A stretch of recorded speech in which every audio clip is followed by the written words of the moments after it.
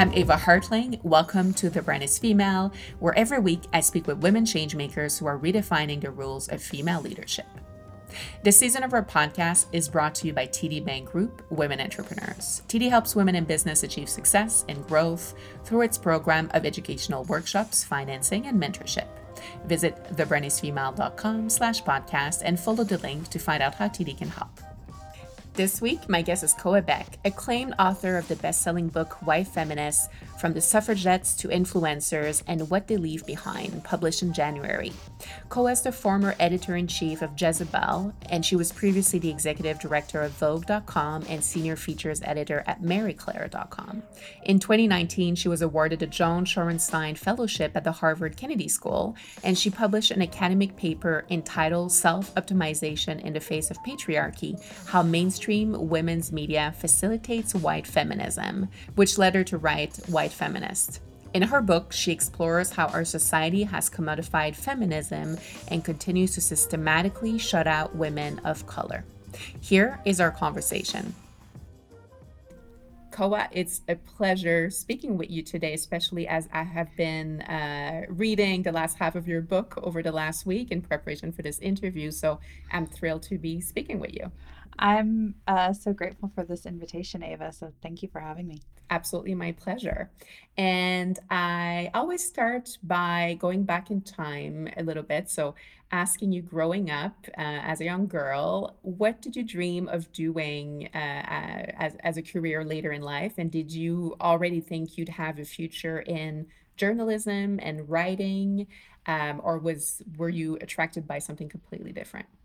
I always wanted to be a writer. That was my first, I think, conscious thought is I want to write. I want to write things down. I want to write stories. I want to build stories. I didn't think of it, at that age as like narrative, but when I think about, what has intersected a lot of my career, it is narrative. It is building narrative, especially for things that have happened or are currently happening and need a narrative structure for people to understand.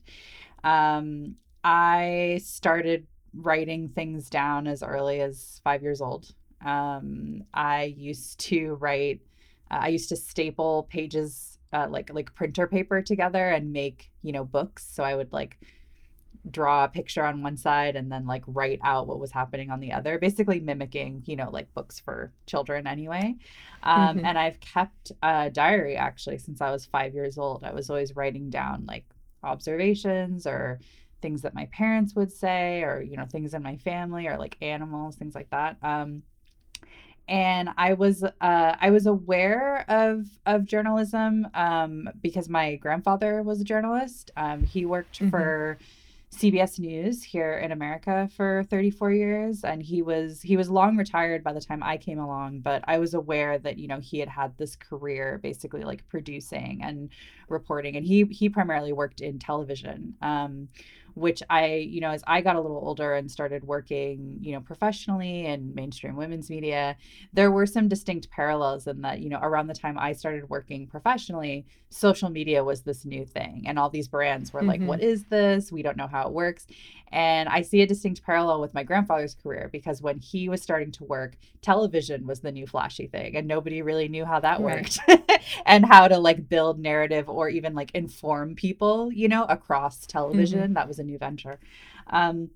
So I always knew that I wanted to write, but at various places, I wasn't quite sure necessarily if I would be and this is going way back to when I was really little, a journalist or a fiction writer, for instance. I knew I liked writing about current events, but I didn't necessarily know what, form that would take, especially being very little. My first and biggest, foremost ambition was I wanted to be a novelist. I wanted to grow up and be Toni Morrison. And I mean, good, lofty goal.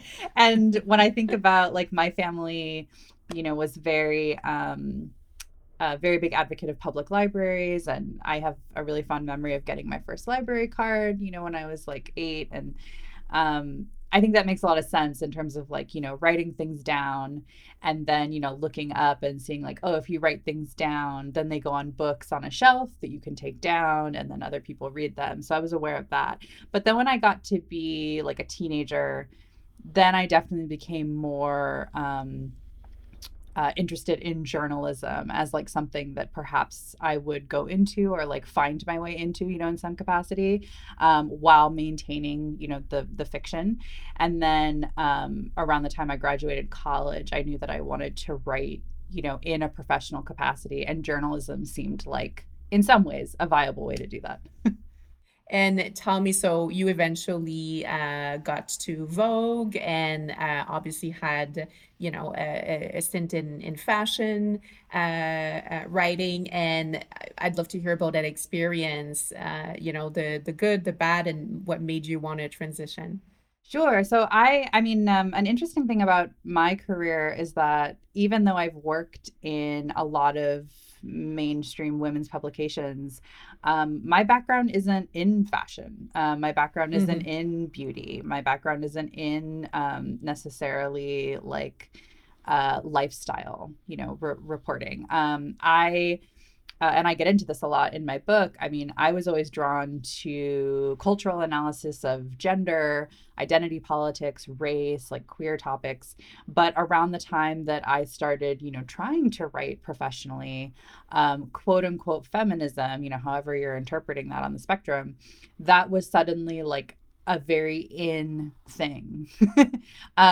To the point where, a lot of mainstream women's publications that otherwise, would have eschewed a term like feminism or tried to bury it or, not go anywhere near it, all of a sudden they were putting feminism in headlines and talking about like the feminism, again, however you're interpreting that, of like very high profile influential women.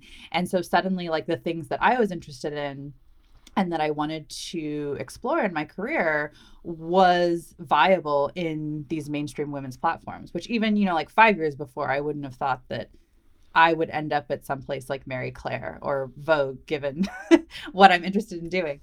Having said that, though, when the first big mainstream women's publication I worked for was Mary Claire, and I was a senior features editor, which I loved very much because I love, again, like long form reporting, long form storytelling. I got a lot of opportunities to work with writers I really admired and to essentially like hire them to do really long lead stories, and do like incredible deep dives into all kinds of topics, whether we're talking about like addiction or, like skin bleaching or these like really incredible like cultural topics, authors, books, that sort of thing. And then Vogue came calling. They courted me for this role. And it was a very big, step up, I would say, in terms of my career, and that it was an executive editor role.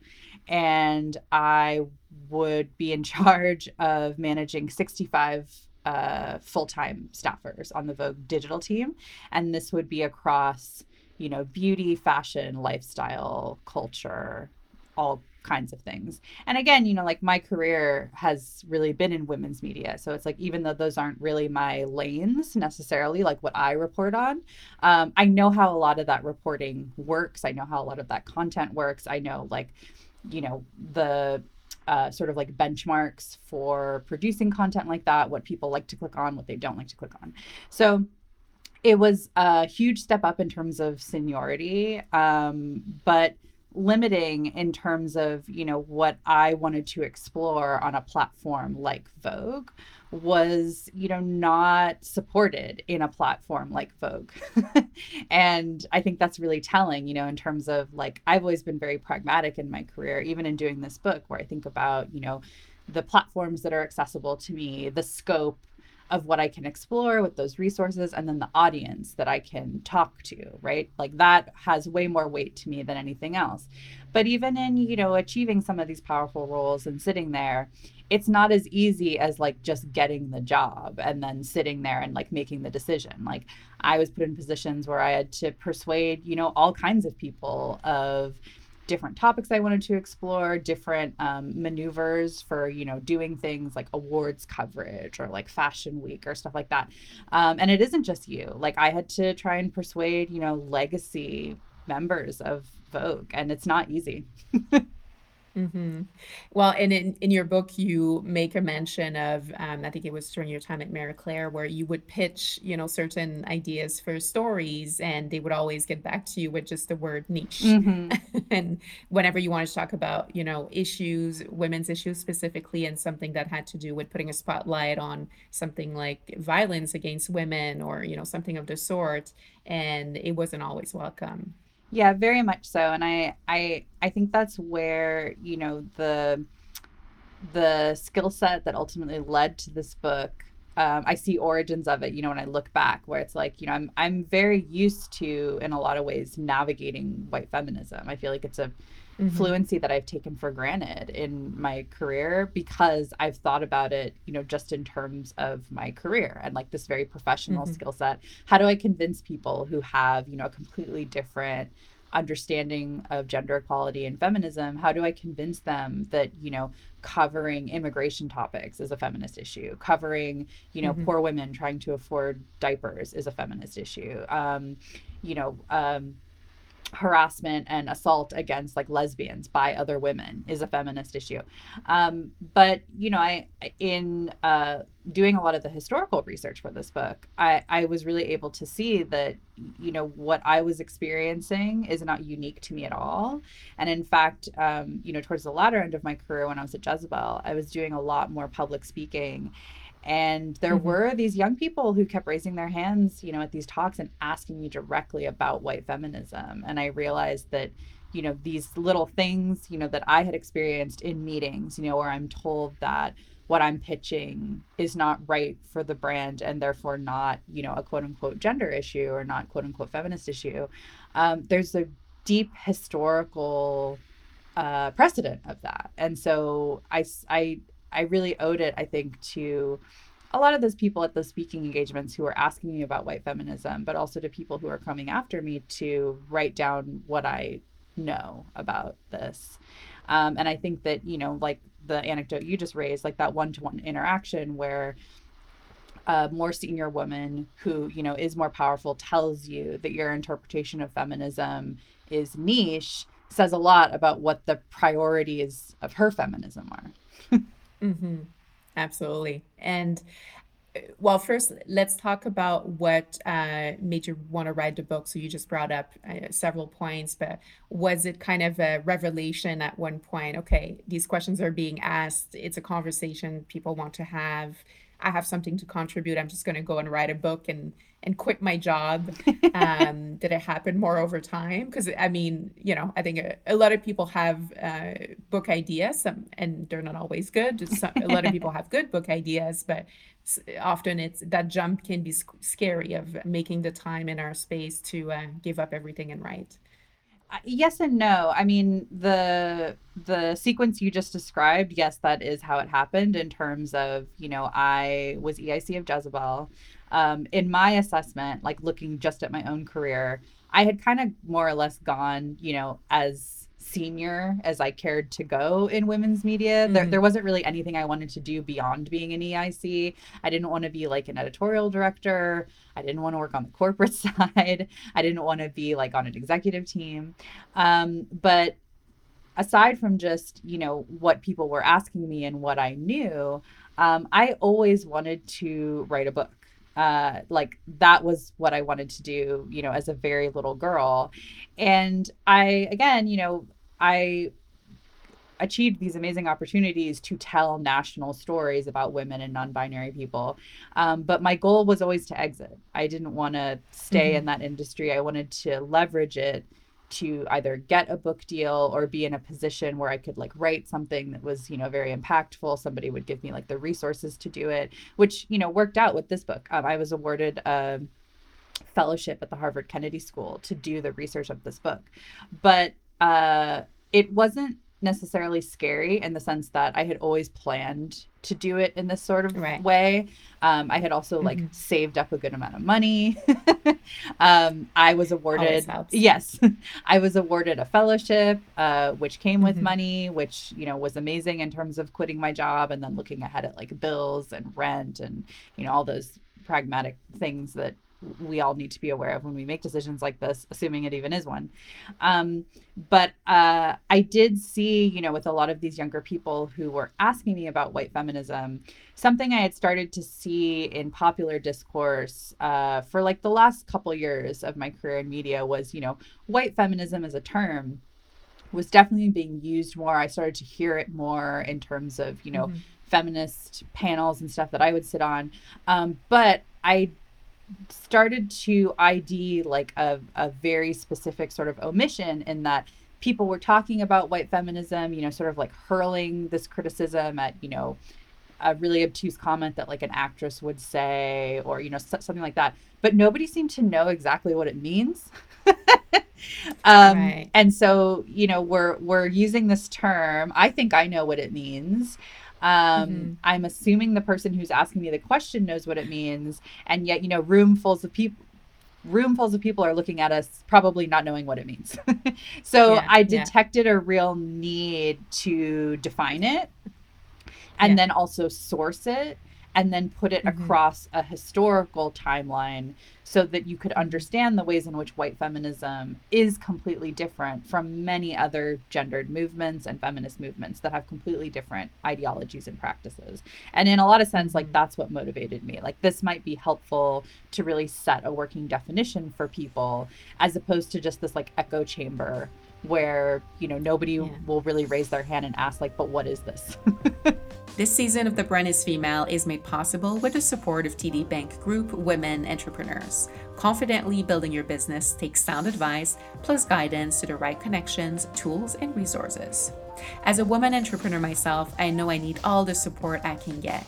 What's great about TD's services for women in business is their collaboration based approach. They work with both internal and external partners who can provide education, financing, mentorship, and community support.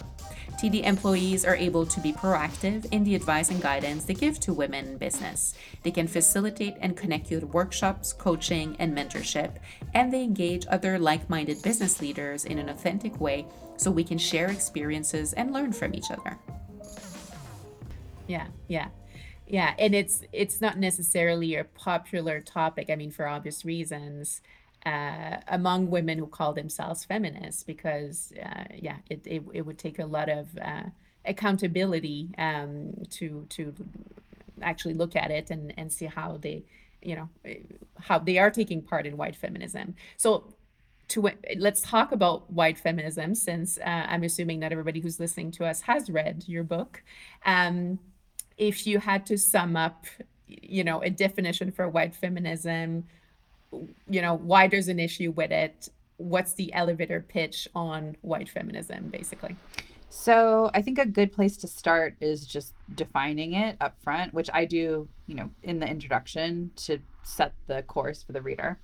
I define white feminism as a very specific approach to achieving gender equality that pulls considerably from colonialism, imperialism, some key pieces of white supremacy, as well as labor exploitation, in that women accruing individual wealth and autonomy is indicative of quote unquote feminist progress as opposed to collective wins, in terms of rights. I would say that a place where it is a very different practice than many other feminisms in my country, and I'm sure, yours too, to a certain extent, um, is that it has often aimed to imbue women with these very individual skill sets to overcome systemic oppression. So a lot of anecdotes that I cite, in my book to evidence this are, a lot of like white collar career advice, that is framed as being feminist or having like feminist goals. And yet these are very, again, like personalized wins for individual women. Also, our countries differ a bit in this regard, but like in my country, you know, we don't have federal paid parental leave. We're one of like the last nations that doesn't have this. And so a lot of times in my country, rhetoric around, you know, feminism and white collar work and defining feminism solely as career success or like business success doesn't take into account, you know, the many women in my country who are recruited to make that success possible for those women, because we don't have like a care system, you know, that's federalized at all. So low income women, women of color are recruited in to, you know, clean, take care of children, assuming there are any, you know, take care of elders. And that facilitates a lot of these other women, you know, who are middle class or white or straight or cis, to then like go out and be that like lean in feminist. And so it is very much a feminism that is, you know, only geared towards individual gains, but also invisibilizes women of color, because when that type of ideology talks about feminism, they're not talking about, you know, the women who come in and take care of their children. They're not talking about the women who clean their floors and do their laundry and do their dishes. And so it's a very I think of white feminism as very aspirational, in that, you know, if you say are like a domestic worker who wants to be seen in this movement, you can't just be a domestic worker who wants, say, like, you know, a fair wage or like healthcare. You have to be a domestic worker who wants to like start her own business or like start Yes, a yes. newsletter or something like that. And then that's how you're seen as being a feminist. So white feminism, to my assessment, it doesn't really meet a lot of marginalized genders where they are. It asks them to aspire to be seen. Mm-hmm.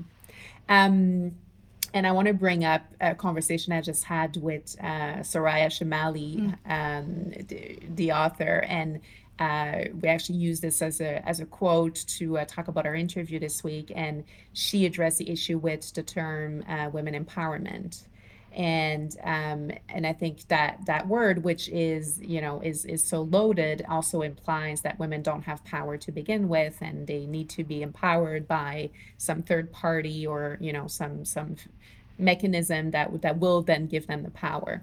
And I think there's a lot, you know, a lot of women who think, you know, they think they want to have a pro women agenda and pro women convictions.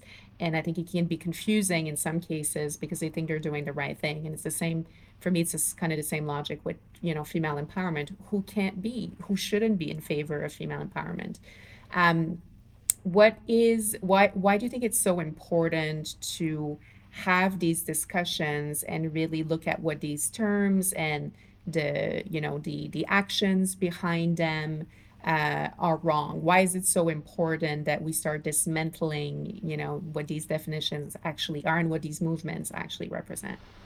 Well, I think that an enduring facet of white feminism that continues to be successful across generations is that it indoctrinates, you know, women, and frankly, like you just said, you know, in some cases women who want to be gender conscious, who want an understanding of what feminism is and what it can do.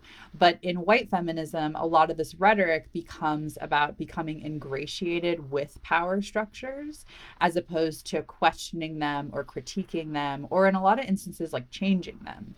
Like when I think about, you know, my own lifetime and my own navigation of white feminism, you know, very like post 2000s, it's this enduring narrative of, you know, like get to the C suite, like get the senior role, like get to the top of the corporate ladder. But where white feminism historically and even contemporary has gone silent is with the other half of that. So, like, assuming that's even a goal for you and that's what you want and that's how you interpret, you know, feminism or like economic security, when you get to be that president of the company or you get to, you know, be that CEO, then what? Like, are you just going to run this company in the same way with the same policies that like a cis man would have, 10 years before, with the same, little to no healthcare options, like the same exploitation of freelancers, the same, low wages, but then like call it feminism because like you identify as a woman. um, and so I think it's important, like if we are talking about, getting more women to the proverbial top, whatever that is, making sure that their politics when they get there reflect this very holistic understanding of oppression and exploitation, and understanding the ways in which, especially for white feminism, like labor has really played into that, in that, work that has traditionally been deemed women's work is still very much underpaid, is still very much taken advantage of. um, and if we are, understanding feminism solely along these lines, on like, women just getting into power, which I don't even, necessarily agree with, then I think it's important to consider the realities that they shape for other women when they get there. And I think that unlearning white feminism and even clocking white feminism is a good way for all genders and women of all backgrounds to really look ahead at the same goals. Because so far, what white feminism has proposed is this very like white supremacist understanding of what feminism is. And, many women in my country, internationally, they are going to be exploited under white feminism. And I also want to bring up, so we're having this conversation during the month of March, just around International Women's Day, and we know that this is the time of year where every corporation, every organization is going to have some great statement about their support of women and their celebration of women.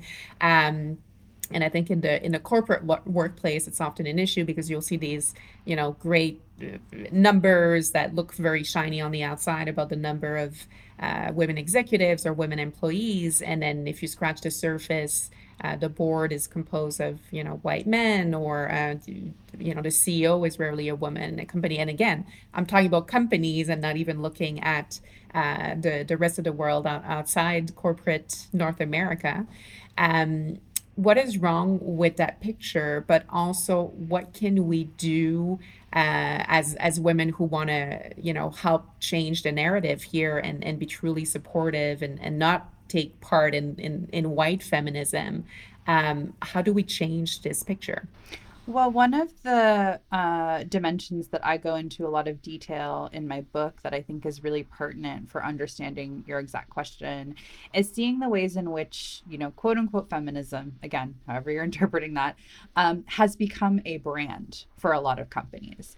So when they are, celebrating, for instance, like Women's History Month, or they're celebrating, a powerful woman in their company, or they're celebrating, women's rights, or supporting equal pay day, or whatever, feminism is an optical campaign. It's a way for them to like make materials and like look a certain way and project an image, much in the way that they would for anything else. Like it just kind of becomes marketing. And the anecdotes, I use for this even in my own career is like, a lot of publications that I have worked for have championed white collar professional women, right? Like women making a lot of money in the corporate world, being very successful in their careers. And yet, despite, myself and the teams I've worked with putting out this content, editing it, finding these women, printing all these guides on like how to negotiate your salary and how to like, make sure that you're not being discriminated against for certain roles, the women I work with have been terrified to ask for raises. They've been terrified to ask for time off. They've been terrified to actually like be considered for, a senior position, because they're afraid of, the very delicate gender dynamics that determine those discussions. And, that's another instance to me in which, feminism is a brand. It's not something that is in the internal politics of the company. It's something they're trying to project. So my advice on that would be, when you see a company, whether it's like the one you work for, or, one you support, one you patron, engaging in all this feminist rhetoric, supporting women leaders in history, when they use a term like feminist, I would challenge you to challenge them on what that means. Like, does that mean that, they have gender parity on their board? Does that mean that, they don't have a high turnover of women who have children? Does that mean that, women over 50 are still employed there? Does that mean that, the women make as much as the men there? Like, I think there just needs to be heightened literacy of what feminism means, because anybody can put it on a tote bag and give it to you at a conference. So Yes. I think just or raising. or sell it to you for a hefty price. Exactly. Yeah. So I think that, spaces by which you can ask or see or demand that that rhetoric and those politics are internal to the company, I think that raises the literacy. Yeah, great advice. And I know you mentioned in your book as well that you are a light-skinned BIPOC woman, so and you're a beautiful woman, so it's not as scary for a publisher, a company, a media that's interacting with you because you don't look like those angry women that they might consider, the bad kind of feminists, right? And you talk in the opening of your book as well about the suffragette movement and how women were well dressed and spending a lot of money on the way they looked, and there was kind of suffragette fashion that started happening. Um, and I came across an interview by Brute Media on social media recently, and it was made. I think it was a woman from Copenhagen, a Danish woman, who had decided to stop shaving, and she's a woman who had kind of more facial hair than we would expect. And I mean, and it was great listening to her reasons for doing it, but also, of course, the backlash and the comments primarily from men, but surprisingly, or maybe not surprisingly, from a lot of women as well, who felt very threatened, right? So there's still so much pressure around the way we look and how our actions and our political agenda will be interpreted based on the way we look. And the closer we look to a white cis person, the safer we appear to be to most people. So again, how do we get out of this narrative, and how is it that in 2021 we haven't made more progress? Well, I think to answer the latter part of that question, I mean, again, white feminism, again, as a practice and an ideology, has never been about challenging. So, this idea that, you're for women's rights, obviously, but you're homogenizing the look of what a feminist or a suffragist is, this very young, light skinned, middle class, thin, able bodied woman who wants to be a wife and a mother, that doesn't challenge power. But, there's a lot of to the anecdote that you just shared, there's a lot of gender policing that happens in feminism, and I don't even mean that necessarily from like a queer perspective, but just like how even like straight women perform gender in terms of like hair removal or beauty standards. This idea that like you still need to look, quote unquote, respectable or nice, or like still need to, court the attraction of cis men. White feminism has very much played to that, and for generations. I think the way out is to not necessarily look, again, to ingratiate with power, like to, in any way that you can find, get increasingly comfortable with challenging, and also, critiquing within that gaze and why that is.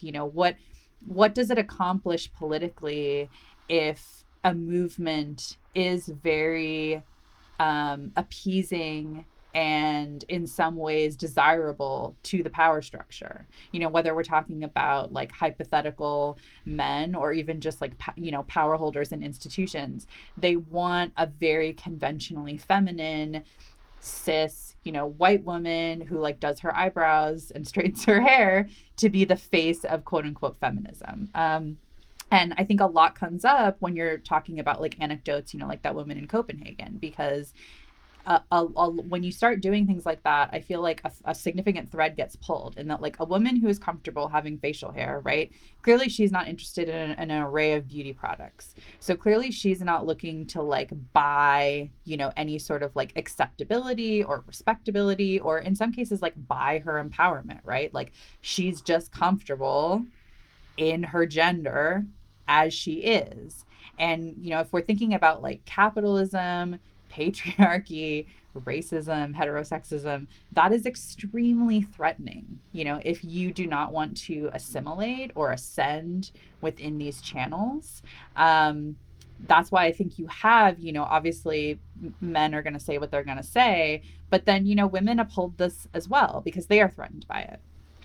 So again, I think not a good overarching strategy is to not look to necessarily be appeasing, to these power structures, to not necessarily try to be or try to like court them or be, what they necessarily recognize.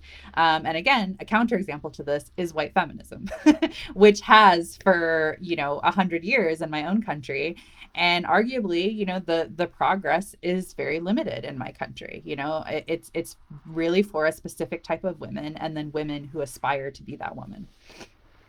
Mm-hmm. Absolutely.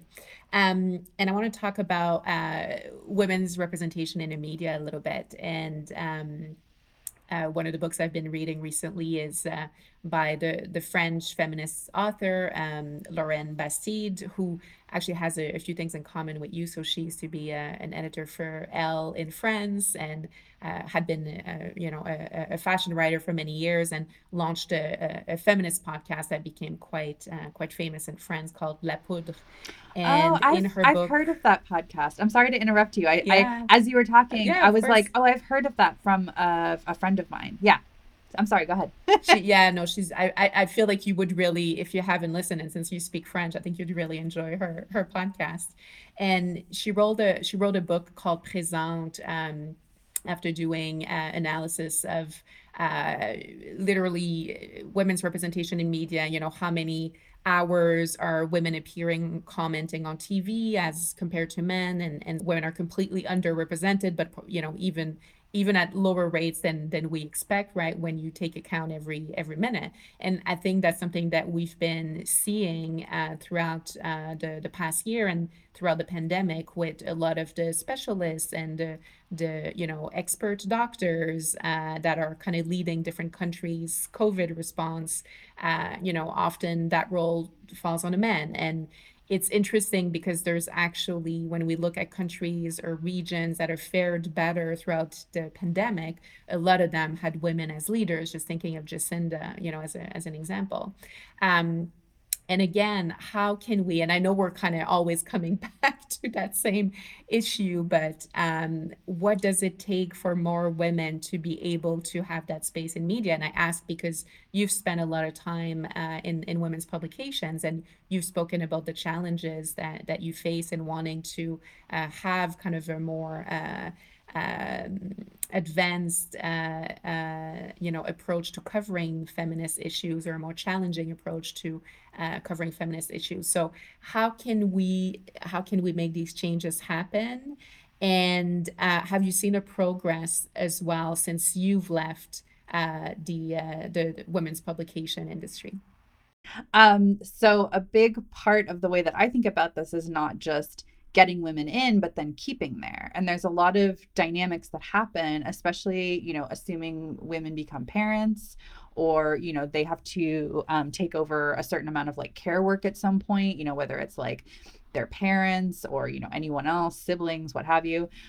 Women are relied on for care. And so there's a lot of data in my country on, yeah, women excel in this certain white collar field, up until the age of 34. And then the minute they have a child, then, they're getting iced out of meetings. Then, they're not as up for many opportunities. Then, they're getting harassed about, needing to pump, or, all these different dynamics. And so that part hasn't really been addressed, I think, in a holistic way in my country, because we don't have a lot of, again, I said this at the top of the show, but, we don't have a federal paid parental leave. We don't have, subsidized or universal childcare. Like, there's a lot of structural things that we don't have in the United States that inhibits directly what we're talking about. And that's where I think like white feminism comes in, and in some ways, like, preys on these women and what they're trying to accomplish. And again, they're being infused with these very individual narratives of how to overcome this oppression. When, I think this is the role of our government. I think the fact that we don't have what a lot of other countries have when it comes to basic childcare is very revealing. In terms of progress, I mean, I haven't been in a newsroom since 2018. That's when I left to do this book. And, that doesn't really sound like a long time. Like, we're at the top of 2021 now. But in digital media, that's a really long time. It's true. Yeah, exactly. My career has always been on the digital side. And while I've worked at like legacy publications that have print legs, that's primarily not been my lane. I've always worked in digital. So I can't really say, like, between 2018 and 2021, a lot can change. I will say something that I'm very much in support of in my own country that's really taking off is the unionizing of a number of our most prominent outlets. The New Yorker this year actually did a walkout to protest poor wages, specifically, I mean, for a lot of the editorial staff, but, they did a poll. This is online. You can read this. They did a poll of, all their editorial staff. Not surprisingly, they found out that, women were paid abysmally and that women of color were paid even more abysmally. And so they did a work stoppage. So to me, that indicates a lot of progress in terms of just media companies like thinking that way, in terms of, not getting a single Black woman, right, to the top of a magazine and then calling it a day. They're thinking more about like a floor salary for everyone. They're thinking more about the systematic ways in which all of them have been disadvantaged. And that, I think, is a really tremendous step forward. Mm-hmm. So, kind of in the same vein, I want to ask you. So, we've been in a pandemic for a year. We're hitting the 1 year milestone.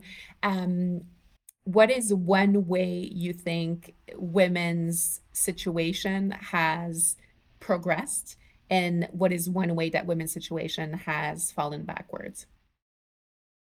Um, let's see. I think about those two things in tandem, just in terms of like thinking about different women in my country. And so, there's been a lot of national reporting in the US on women being burned out. And like, they're really talking about often like, white collar women who work outside the home.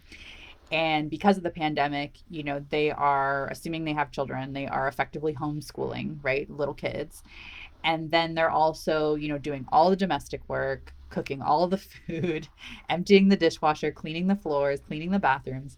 Um, and so, while a number of women in my country, it's been reported, have been either, losing their jobs, or have essentially walked away from their jobs to take over like all this, just basic infrastructure of their home. I think of that as both good and bad, in the sense that I think that in the narrative of my own country, again, white feminism has been very good at selling this individualized understanding that is really divorced from care work. And in fact, I think like the deeper you go into white feminist discourse, care and, all the labor that goes into a home, whether you have children or not, it just doesn't exist. It's just not part of the economy. And yet, so many feminisms and gender movements led by Native people, Latinas, Black feminists, queer movements, they think about labor in completely different ways than white feminism does. And so I think of that as both good and bad, in the sense that, a number of women in my own country now don't have jobs, and have had to leave them or have been laid off. But this idea that now women in my country are confronting this very systemic like slight to this whole other vein of work that they do, I think I'm cautiously optimistic about, in that Now you have a number of women who, probably in some instances have bought into a white feminist narrative. And yet they're standing there with like, their full email inbox and a dirty dishwasher and like screaming kids. And, like girl boss feminism isn't going to come in and save you And from save that. you. Yeah. And in fact, like it was never designed to. Yeah. It was Yeah, designed to be this. you're Go not ahead. going for lunch at the wing. No.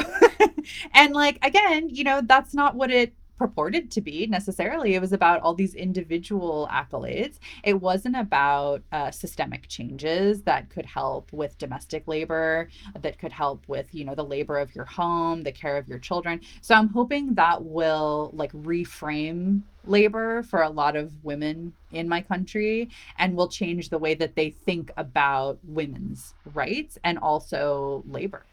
Yeah, yeah. No, that's such a good point. And then I want to ask you my favorite question to ask my guests on the show.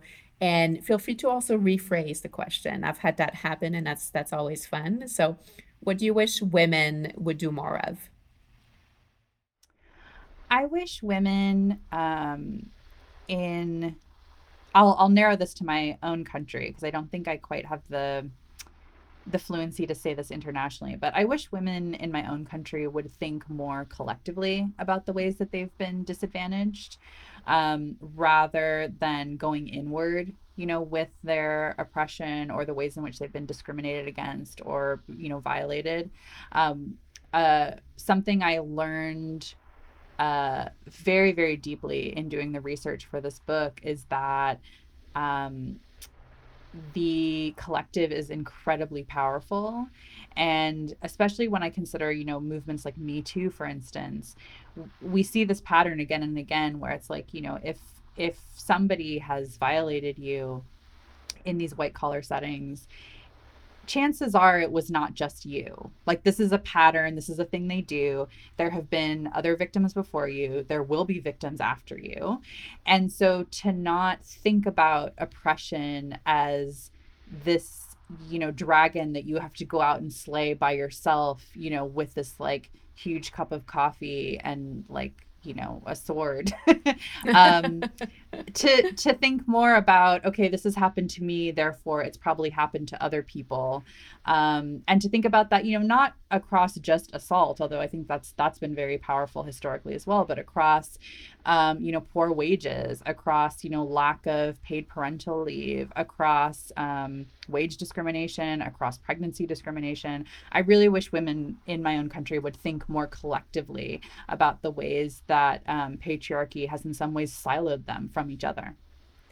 It's so interesting you say that, and it makes me think of, a lot of women in, I mean, I worked in a corporate workplace for a long time, and women who will experience just discrimination or some type of, abusive behavior by a colleague or superior. And it's always dealt with in silence. And obviously, there'll be an NDA that's signed, and then the toxic, culture perpetuates itself, and the problems never addressed, right? And I think it's our responsibility as women to step up and be able to truly address it for the collective and not for our just our own personal situation. Which they don't want us to do. Like, there's I get into this in my book, but I think that's where like power has been so successful in denigrating women, and not just women, but it is a specific pattern to patriarchy in terms of taking us away from one another. So what happened to you is something incredibly shameful that you must carry alone. Like you just said, you're put, considering your circumstances, an NDA may be put in front of you, and the threats are always personal. It's always like, if you are vocal about this, you will lose standing in the company, you won't have a job anymore. They threaten your economic security. In some ways they might threaten your family, they might threaten your children, and it's like a very I think toxic, like you just said, is a really good word for it. But I think the fact that you're violated and then met with threats like that, I think indicates a lot of what they're ultimately afraid of, which is you connecting with other women, non-binary people who have had those similar experiences, and then building a narrative across that encompasses everybody. Because we've seen now, that can in some ways challenge this power, and it is what they're afraid of. Absolutely. Yeah. So we shall do more of that in the months to come. Thank you so much, Koa. This was really enlightening, and I invite everybody to pick up a copy of your book if they haven't read it already. And yeah, I'm excited to see what's next for you, and hopefully we connect again soon. Yeah, thank you. Thank you so much for having me. And again, Montreal is one of my favorite cities just ever. So maybe I can see you in person one day in the distant future when I get back and Once we're able to, travel across the border again. yeah. Yeah. Thank you so much for having me, Ava. I really hope you enjoyed today's conversation. And if you did, as always, don't forget to subscribe, rate, and give us a review wherever that is possible. Thank you to TD Bank Group Women Entrepreneurs for their support of The Brand is Female. You got it in you to succeed. Let TD help guide you. Visit thebrandisfemale.com/podcast and click on the TD logo. Thank you for listening.